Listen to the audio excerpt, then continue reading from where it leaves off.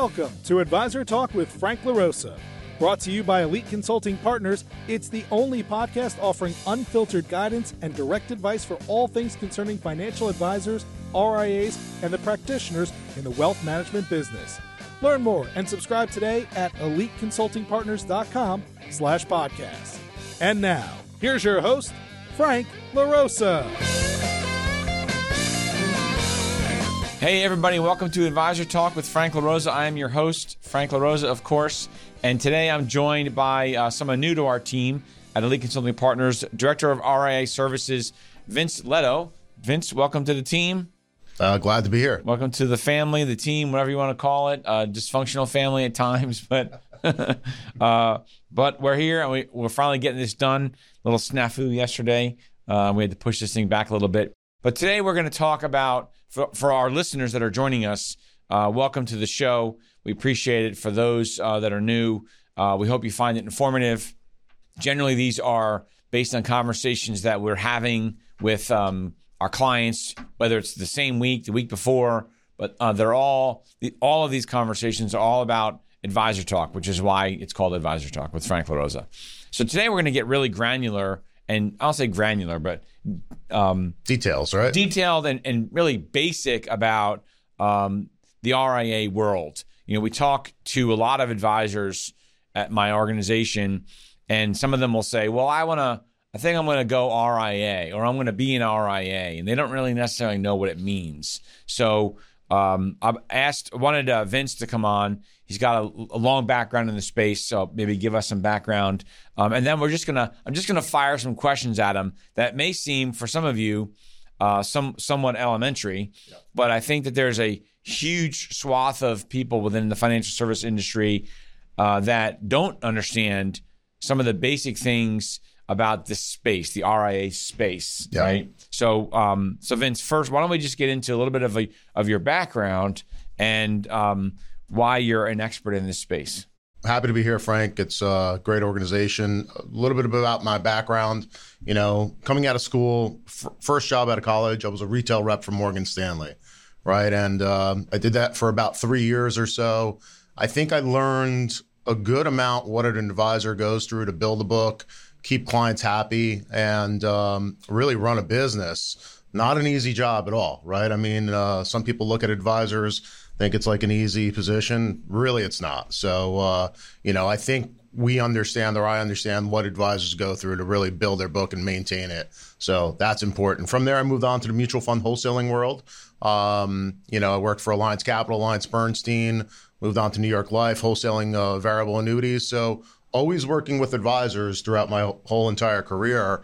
And I think, again, that's an important aspect of we really understand the business, what they're trying to achieve. From New York Life, I moved on to TD Ameritrade, where I spent nearly 15 years recruiting and working with advisors that were looking to create their own RIA. And we had a successful time at TD. I initially worked with state-registered RIA firms, and that's firms below 100 million. We'll get into that a little bit.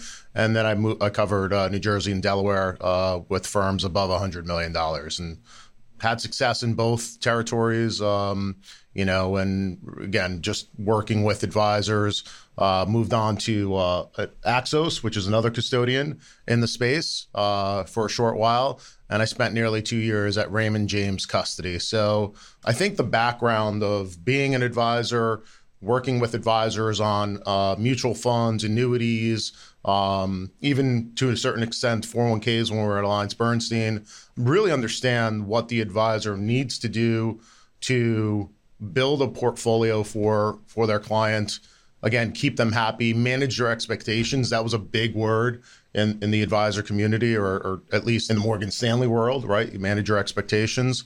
And I think if I look back, right, and we'll kind of get into the RIA world a little bit, I remember clearly, I'm 48, so, my first years as being an advisor, residualizing your income was like a big deal. Yeah. That was a big word in the advisor community, and they mainly did it via SMAs, right? And they would get a 1% trail, residualize, they're buying individual equities versus mutual funds. They're not getting hit with tax cap gains or et cetera from a fund selling positions that the client didn't necessarily want to sell.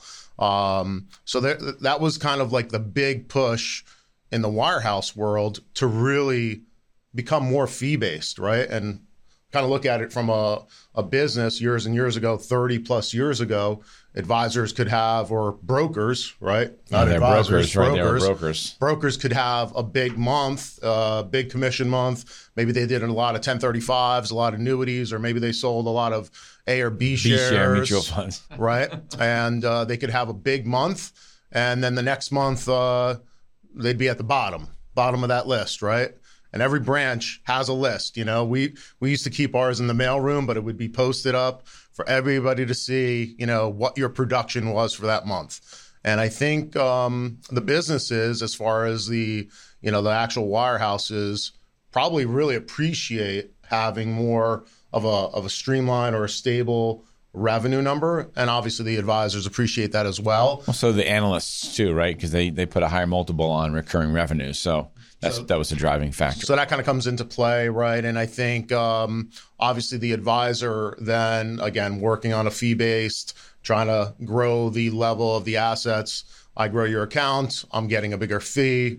We're in the same line, right? So that all kind of played into the world. And you kind of fast forward, and more advisors were looking for more independence. And that typically meant, you know, years ago, you were going to an IBD, which is more independent than a wirehouse type of world, right? Less support, maybe, more independence, more of your revenue in your pocket, right? So, but advisors then were kind of realizing that maybe that's not as independent as I really thought it would be, right?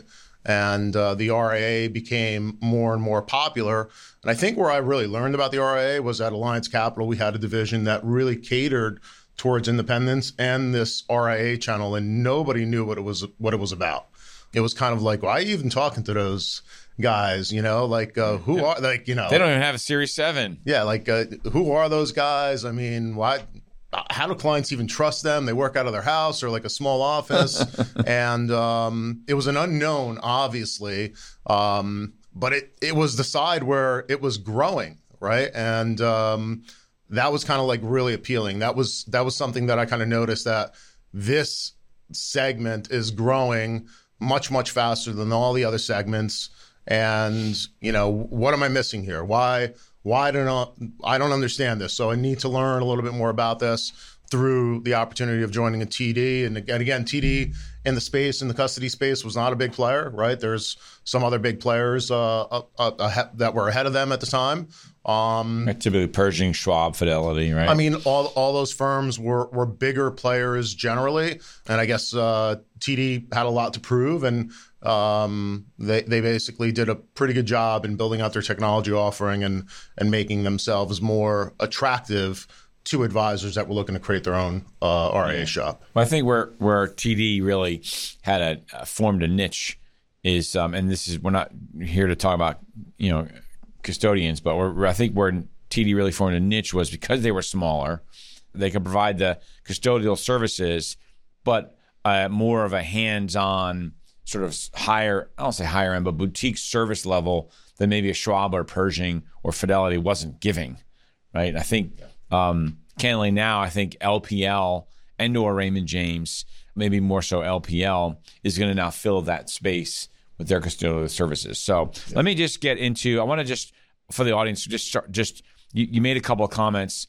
So I want to just get into a couple of Q&A things, right? Sure. This be like sort of Q&A, you know, one of those fast Q&A sessions. So at the beginning, you said you started working with state-registered RIAs, and then you moved into over $100 million. What's the difference between a state-registered RIA and an SEC-registered RIA? Aren't they all under the SEC? So it's kind of... By the way, that's a leading question, by the way. I know the answer. It's a good question, right? Obviously, Frank knows the answer, right? But I think to demystify it, right? I mean, from a simple point of view, state-registered RIAs, anyone below $100 million. So when you're going to go file to become an RIA, if you know that you're going to be below $100 million, let's say within the first 6 to 12 months, you're filing as a state registered advisor. And if you know you're going to be above $100 million within a defined period of time, a shorter period of time, you're going to file as an SEC registered advisor. It really comes down to, I guess one way I like to describe it is who's policing you, right? And state registered advisors are being regulated by the state regulators, and SEC advisors are being regulated by the SEC. It's the same rules. It's the same guidelines. It's not as if state registered advisors could get away with something that SEC advisors can't. It's basically the same rules and regulations. Who is policing you and who is so why does ultimately going to audit you? And this is a question because I'm working with a guy right now, and for the life of me, I don't understand this. But he's literally not taking on new accounts because he doesn't want to go over $100 million. So he's suppressing the growth of his business because he wants to stay below 100 million. He's right around 90 million or so, give or take what the market's doing, right? What's the difference? Like, why would an advisor not want to become an SEC registered RIA versus state registered? I'm not really aware that there's a good reason to do that. I think some advisors have a misconception that the SEC is going to get me, or the SEC has more audit power than the state regulators do. That might be true to a certain extent. But years ago, I think, the average RIA firm that was SEC registered might have had an audit every 4 years, maybe even sometimes longer than that. I think the SEC is trying to do a better job in kind of auditing RIAs on a more regular basis. So that might be one concern. But realistically, I think if you're, just like when you're a broker, you're keeping your daytimer notes, you're keeping your activity in your CRM system, you're databasing your emails, and you have nothing to hide, then you have nothing to hide, right? Like there's not really a real good reason to not take on a $5 million account because the SEC might come knocking on the door. And quite frankly, just like anything else, if they come knocking on the door and you have nothing to hide, you have nothing to hide. So. Right. Okay, cool. This next question is because I think a lot of mainly wirehouse advisors for the most part, just because they're in their bubble, right? Not necessarily advisors that are independent, and they say, I'm going to go RIA. I'm going to become an RIA. Yeah. Right. Why is that statement wrong? And the real question is, what's the difference between an RIA and an IAR? So, an RIA, obviously, there's a lot of responsibilities. Let's take a 3-person team that's at Merrill Lynch, right?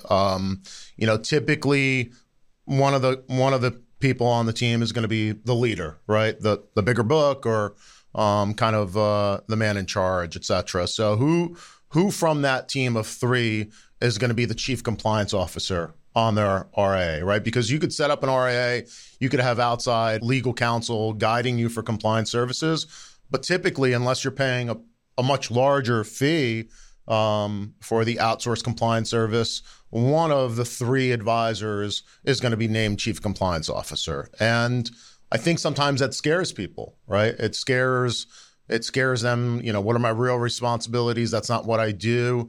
And I think it scares them because in the wirehouse world, they're used to someone in the office who's the compliance manager, right? Sitting in that branch, day in, day out, it's a different world. I remember we used to have a cashiering department. You'd hand in checks. They would give you slips, right?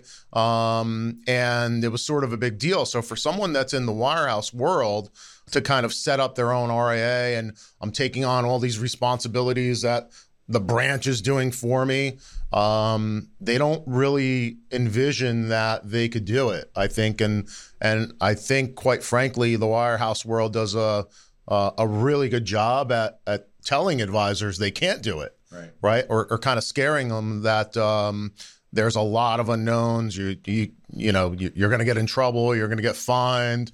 You're going to be kicked out of the business, whatever it may be, right? So a lot of that that's all scare tactics for the most part. But it is important to understand, though, that if you're going to form an RIA and getting back to sort of, I don't want to say dumbing it down, but I think there's a big misnomer that you're actually, as an individual producer, you're not an RIA, right? An RIA is a corporate entity. you're an IAR, which is an investment advisor representative, underneath your RIA. Yeah. I mean, an RIA is basically you're starting a business. It's like an LLC. You're filing an LLC. Maybe you might file taxes as an S corp. Right. We'll talk to your CPA. There's a lot of benefits, to doing that. So at the end of the day, you're starting a business, and some advisors are lifestyle advisors where I like to manage my book. I like to, manage my client expectations. I make a pretty good living at that. And I don't necessarily want to manage a business. At the end of the day, whether it's at 5, 6, 7 o'clock at night, I'm done. And there's a certain aspect where you're running the RIA. I mean, you're going out and you're finding office space to lease. You're hiring assistants. Who's going to do the payroll? Who's going to take care of payroll taxes? Benefits, taxes, right. Everything along those lines, that becomes, kind of a task that not every advisor is willing to take, right? And for those that aren't willing to take it, there's another option, right? You don't need to start your own RIA to be affiliated with an RIA. You could tuck in with a larger entity and be an IAR and get the majority of the benefits of practically owning your own RIA without actually doing a lot of the, I guess what some would call minutia work of running a business. Because you can tuck into another RIA, still maintain, not all of them are like this, but the majority are, still maintain your own corporate entity, your own LLC or DBA, right, underneath somebody else's RIA. And then you're getting, if you do the math, many times the margins are just as good because the RIA itself is paying for a compliance officer or outsourced compliance plus legal counsel, all of those things. Because Schwab, I think there's also a misnomer that Schwab, Fidelity, whatever the custodian you choose is going to do your compliance for you, and they don't. It's not they're going, we don't do that. You have to do that yourself. So. I think the other misnomer is, I'm going to go RIA because I get 100% payout. Right. Right. So, so explain how that's not really true. You do and you don't. And I guess certain custodians work differently. Some custodians have no ticket charge, no asset-based pricing, and maybe have less services that they provide you, right? And you would get 100% pass-through of your revenue. So if you charge 1% and that equaled $1 million, just for argument's sake, you would get $1 million. But then out of that million, you're basically paying everything that's associated with running that business.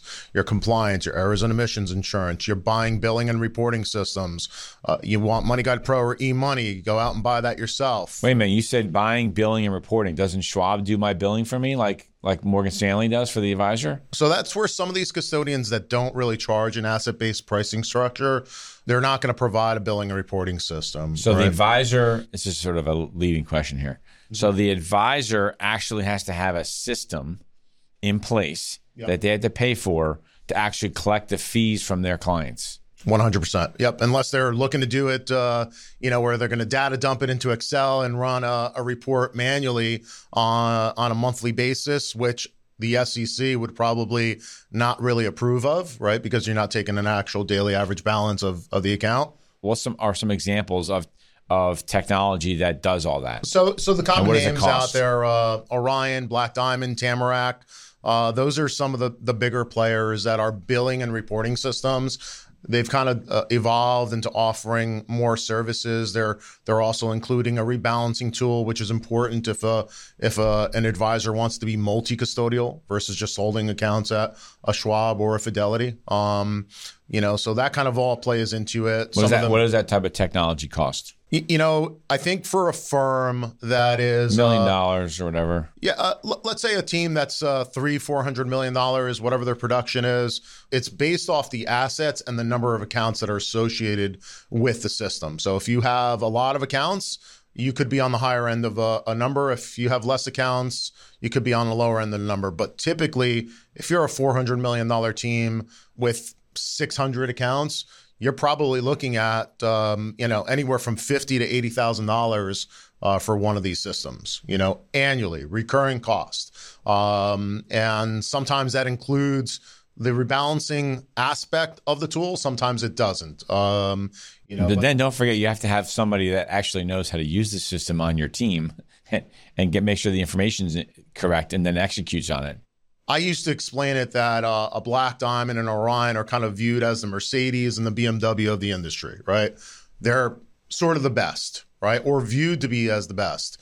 But sometimes your client says, hey man, I gave you $1 million. All I want to know is where are we at? Yeah. I really Beginning don't, balance, ending balance. I don't really care if your growth model is outpacing the S&P by 3%.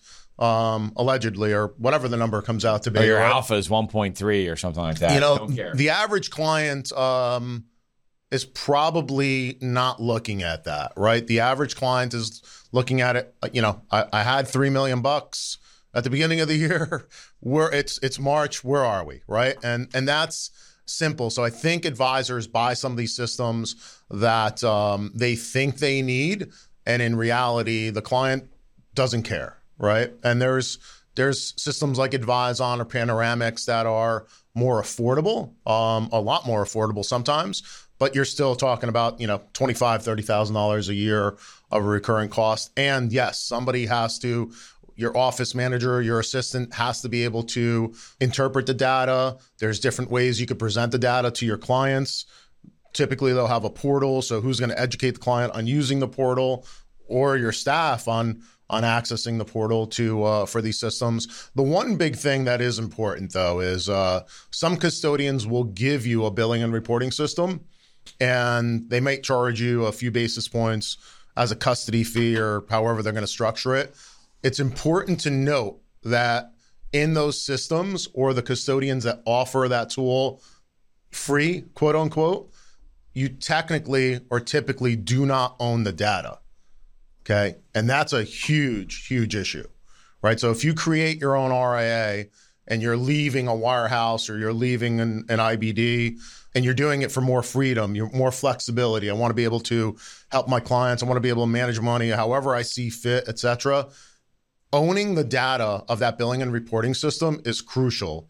You may join or you may start using one custodian, and in 4 or 5 years, maybe there's an issue that drives you away from that custodian. And if you need to change custodians and you don't own that historical data, that's going to be a pretty big surprise the day you're looking to move and find out that, the past 5 years of my billing, account balances and everything, I don't own that. I can't move it. Man, I wish I would have known that day one, right? So I think some of the platforms that offer some of those billing and reporting systems, it might be appealing day one because I'm not outlaying $50,000 for a tool that, maybe I need, maybe I don't, but there's more to it than just, dollars and cents. Yeah. So when you're going through these things as an advisor thinking about starting your own RIA, it's really important. Obviously, this is maybe a plug to us, but working with someone like Vince that knows the things, you don't know what you don't know yet. So you have to work with somebody that knows this stuff. And candidly, this is not a shot at Schwab or anybody at Schwab or Fidelity, whatever, at the custodial level, right? But I hear all too often that the advisor at Schwab or the recruiter at Schwab says to the client, "Oh, we'll help you with that stuff. We'll advise you." They use the words, "We'll advise you on that stuff." And the advisor interprets that like they're going to do it for them, right? No, they're just going to tell you what you need to go do. And then once they make the decision, it's oh, no, we didn't say we were going to do it for you. We said we were just going to advise you and recommend the software you need to use, but you have to do it. And I think that, it's a big thing for you to move. The other thing is, 50,000, 80,000, 100,000. There's sometimes a little bit of sticker shock when you think about starting your own company, and you have to put things in relative terms, right? Yeah, you're getting 100% payout. So if you're $1 million producer, $1 million is passing through the front end, yep. And then you have to start taking so the net number. It's all about. I did a podcast called "It's All About the Net," and so it's really all about how much you bring home. And so if you hear a number that's $50,000 or $80,000, which could be the biggest sort of, I'll say business expense, right? Yep. Business expense you've ever paid in your life, because if you're coming from Morgan Stanley, that's just not going to happen. Don't necessarily get sticker shock. You have to look at the totality of what you're building, right? You're building an enterprise, a business, and an $80,000 bill is all relative. So just don't get sticker shock with that. But let me move on to the next question, because I sort of, in the interest of time, I want to get through a couple of these things, because the other comment people make is, oh, I want to be hybrid. I think I'm going to do the hybrid thing. Yeah. Right? They don't really understand that. What's the difference between an RIA, and I'm just going to say it because it's the statement that I hear all the time, and a hybrid RIA? I mean, on the surface, a hybrid RIA has an affiliation with a broker-dealer. What is that? What do you mean by that? So they'll have a relationship with a custodian to hold their fee-based accounts, and they'll have a relationship with a PKS, Cabot Lodge, someone along those lines, where they could do commission-based revenue. But let's take a step back. A lot of advisors that are transitioning are looking at it as, again, let's go to the wirehouse. I have accounts that are fee-based accounts, and some accounts I don't really have a lot of activity in. I might own Ford that was inherited. I'm never going to sell it, and you may be advising the client on that position, but compliance says, no. Like, that can't be a fee-based account. It's, you haven't done anything in this account. Like, there hasn't been a trade. You own municipal bonds, and, you're not trading those positions. So you can't charge a fee on this business, right? That changes when you're in the RIA world, whether you create your own RIA or you join a bigger RIA and become an IAR, right? It doesn't matter. There's different fee schedules that RIAs could implement that might be appropriate for that inactive equity or bond position account, where typically you would think that I need to have a BD affiliation for this segment of client, where in reality, in the RIA world, you may not, right? You may be able to charge a flat annual fee of, let's say we're going to charge all these accounts that have legacy positions, we're going to charge you $500 a year or whatever it is, a flat annual fee. Right. And I'm advising you on what to do in this position. There may become a time to liquidate this, right? Sure, because a decision not to sell is still a decision. I mean, if you told me, if you're my advisor and you think the market's going to crash and you moved all my money to cash, right? And I avoided a loss of 25%.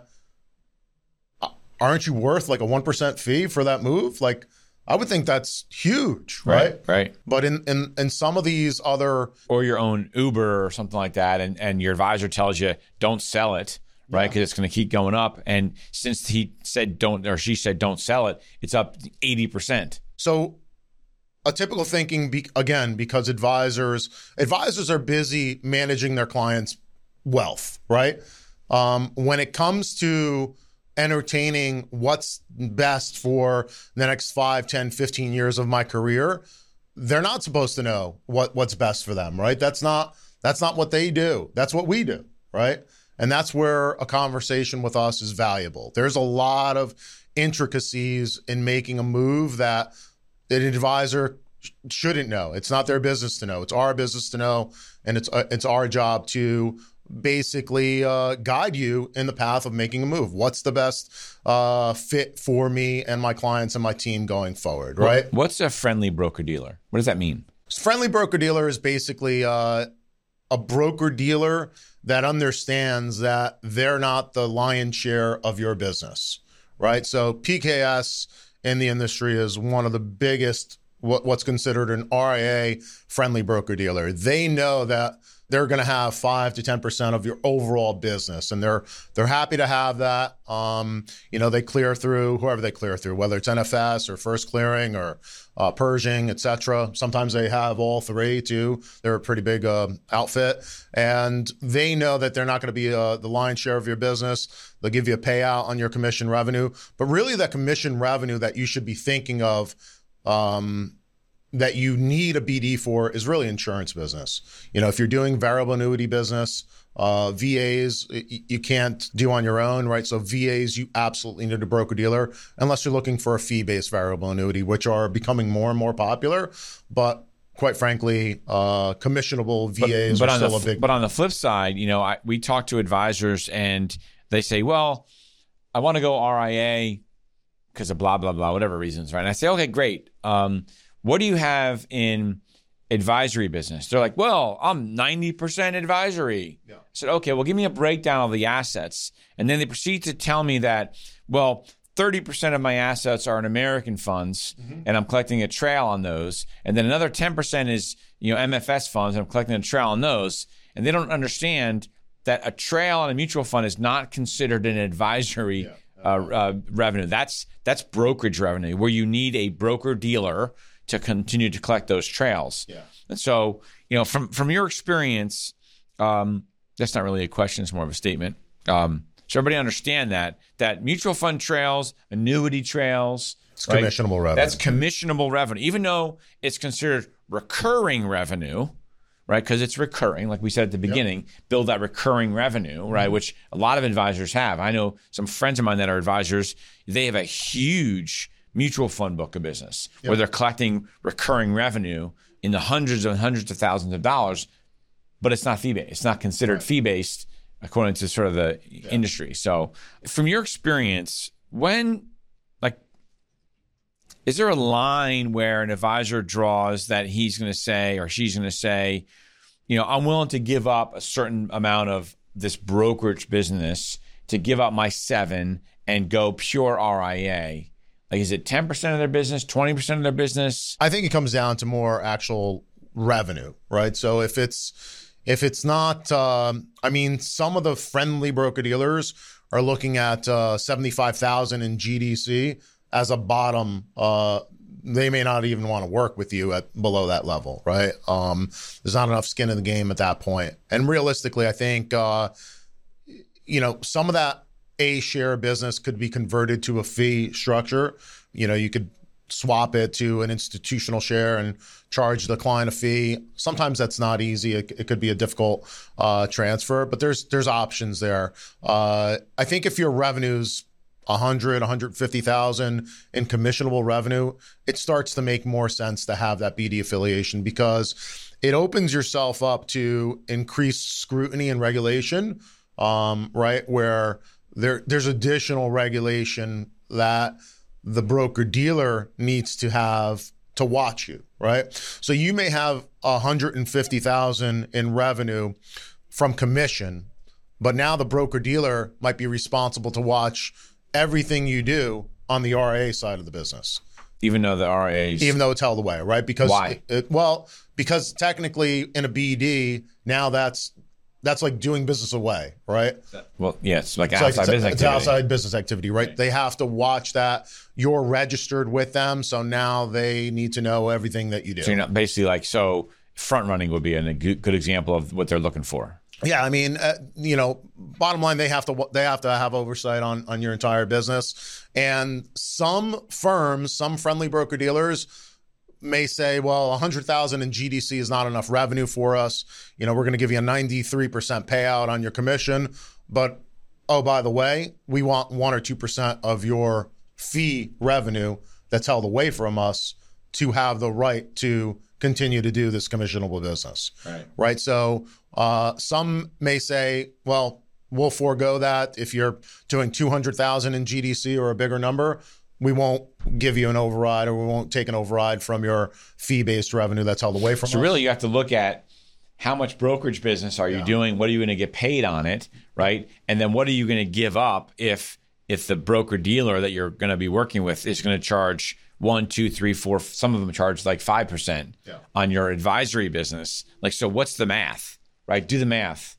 Yeah, again, on those numbers. It's not it's not really an asset level. It's a dollars and cents level. When's it going to make sense? Do I really need to continue to do business this way to collect an additional 100,000 in revenue, but it's going to detract? I might have more compliance that I'm trying to get away from to begin with, right? So that's the whole thing. So unless it's really significant and there's no other way that you could run that business, it might make sense to not have a friendly broker dealer. So you really need to have, if you're thinking about doing something like this, you really need to have a strategic plan. Sort of, what is your long-term plan? And maybe at the beginning, you're going to have to say, I'm going to give up that 80,000 a year in revenue because I'm going to save it on the other side by not having to pay whatever it is, right? We're not having to pay a firm that we're working with an oversight fee on that business. So, those are the business decisions that you have to make as you're becoming a business owner. And it's hard to talk to people that are outside the industry about your decisions because they don't understand what's happening, right? So working with someone like Vince, in this case, who's been around, can help you work through some of these hurdles, issues, speed bumps, emotional roller coaster that is starting a company, and just putting things into perspective really more than anything else. Bottom line is that we're aware of options that you have. For example, on this topic, you could become rep of record on basically any account, right? That's a commissionable account. The question is, can you get compensated on that, right? So you may want to have a portion of your book that, okay, it's got to be commission. I'll become rep of record on that account, but I'm not going to get compensated, right? So that kind of protects it because that family or that account is part of a bigger relationship, and you don't want someone else calling on your client to service a $50,000 variable annuity. So maybe I become rep of record on it, forego payment on it, and eventually there'll be a life change and it'll come back into my world, right? So that's one example. Other examples are, if you're only going to do life insurance and term and things like that, you may not need a BD affiliation. You could have you could create your own insurance agency and get directly appointed with just about anybody directly to sell life insurance, right? So there's a lot of things. These are kind of like small details of, again, it's not the advisor's job to know everything about making a move, right? They're managing the client's expectations, their client's wealth, but it's important for the advisor to consider having a conversation with us because what you don't know could really hurt you. Right. And you've been doing this for about a minute, right? If that, right? A cup of coffee, as they say. Yeah. And so your knowledge and look, most advisors that we talk to are really smart individuals, right? But if you haven't been in the space like Vince has for north of 15 years, specifically in the RIA world, right? You just don't know. It's just not a shot at them. You just don't know what you don't know. Versus Vince has been doing it a lot longer, which is why we were so excited to have him join the firm, because it's where the puck is going in the industry. So anyway, why don't we stop there? I think we got our next one. Really, we're covering all these basics, right? Yeah. I think the next podcast that you guys should listen to is going to be really all about is an RIA structure the right structure for you? We're going to cover that on the next show because that's a whole nother topic, and there's some fundamental things going on there and costs. We touched on a little bit of here, but is it right for you? So stay tuned for our next episode. We're really excited about it. Again, we hope this was informative. If you are talking to someone that is saying to you, hey, I think I'm going to go RIA, I'm trying to learn about it, make sure you send in this podcast because we hope it helps. If you have any questions and you want to reach Vince, what's your number so they can reach out to you? Yeah, 201-723-5934. Obviously, we'll post it up here. You go to our website as well. We're listed there. What's your email address? Yeah, Vince Leto at eliteconsultingpartners.com. Conversation doesn't cost you anything. And I think away from that, part of what we'll get into the next series is we don't represent one particular company. And that is huge. Right. So we're going to give you an aspect or kind of a lay of the land that is really kind of just an independent point of view. Totally agnostic. Of what's available to you. So that's a pretty powerful resource for you as you're considering your move. So awesome. So we'll see you next time. Take care. Thanks for listening to Advisor Talk with Frank LaRosa. If you're looking for more advice or solutions on any topics in the financial services industry, or you just want to subscribe to our podcast, head on over to eliteconsultingpartners.com/podcasts.